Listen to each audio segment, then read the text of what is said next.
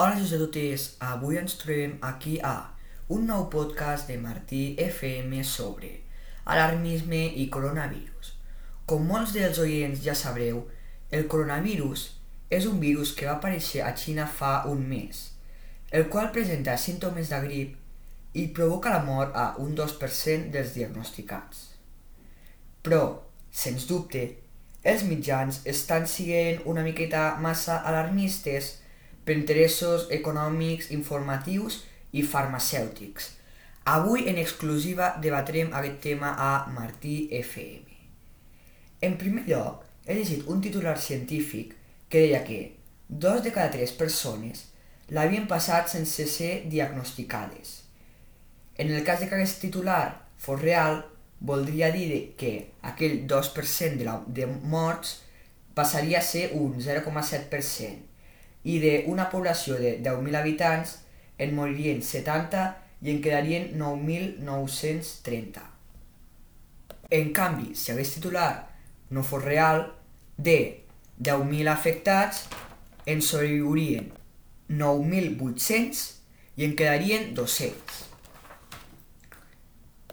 Però, sens dubte, tot aquest alarmisme que estan fent els mitjans és que no et diuen una mentida, sinó que t'estan dient una veritat a mitges, que és encara pitjor perquè una mentida l'entén ràpid. Una veritat a mitges no es pilla tan ràpid. Un altre dels titulars estadístics que m'agradaria destacar és un que diu: avui han mort 1.200 persones a Europa per accidents i epidèmies. I d'aquestes 1.200 persones, només 2 són del coronavirus, és a dir, un 0,6% dels morts en accidents i epidèmies a Europa. Seguidament, a molts us sorgirà el dubte: a què interessa l'alarmisme? Doncs ara mateix és el que anem a debatir aquí a Martí FM. Començarem pels aspectes negatius que està provocant aquest alarmisme.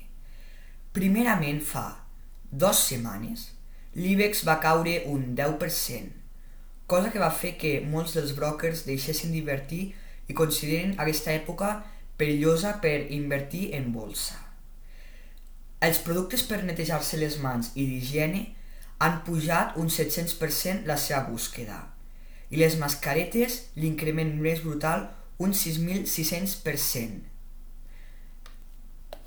Però el més fort és que aquestes mascaretes, al cap i al fi, no serveixen per no contagiar-se, sinó per no contagiar en el cas de que el tinguis.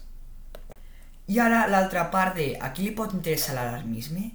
Doncs en part a les farmacèutiques, per poder vendre més mascaretes i productes d'higiene, i també a les notícies per aconseguir més audiència. No obstant això, hi ha molta gent que s'està quedant a casa per por al coronavirus, però en el cas de que aquesta titular científic de que 2 de cada 3 persones l'han patit com una grip, creieu que hagués sigut el mateix si aquestes 2 de cada 3 persones haguessin estat diagnosticades?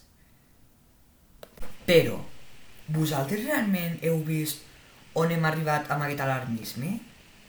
No hem fet el Carnaval de Venècia, un dels carnavals més famosos del món, per por al coronavirus.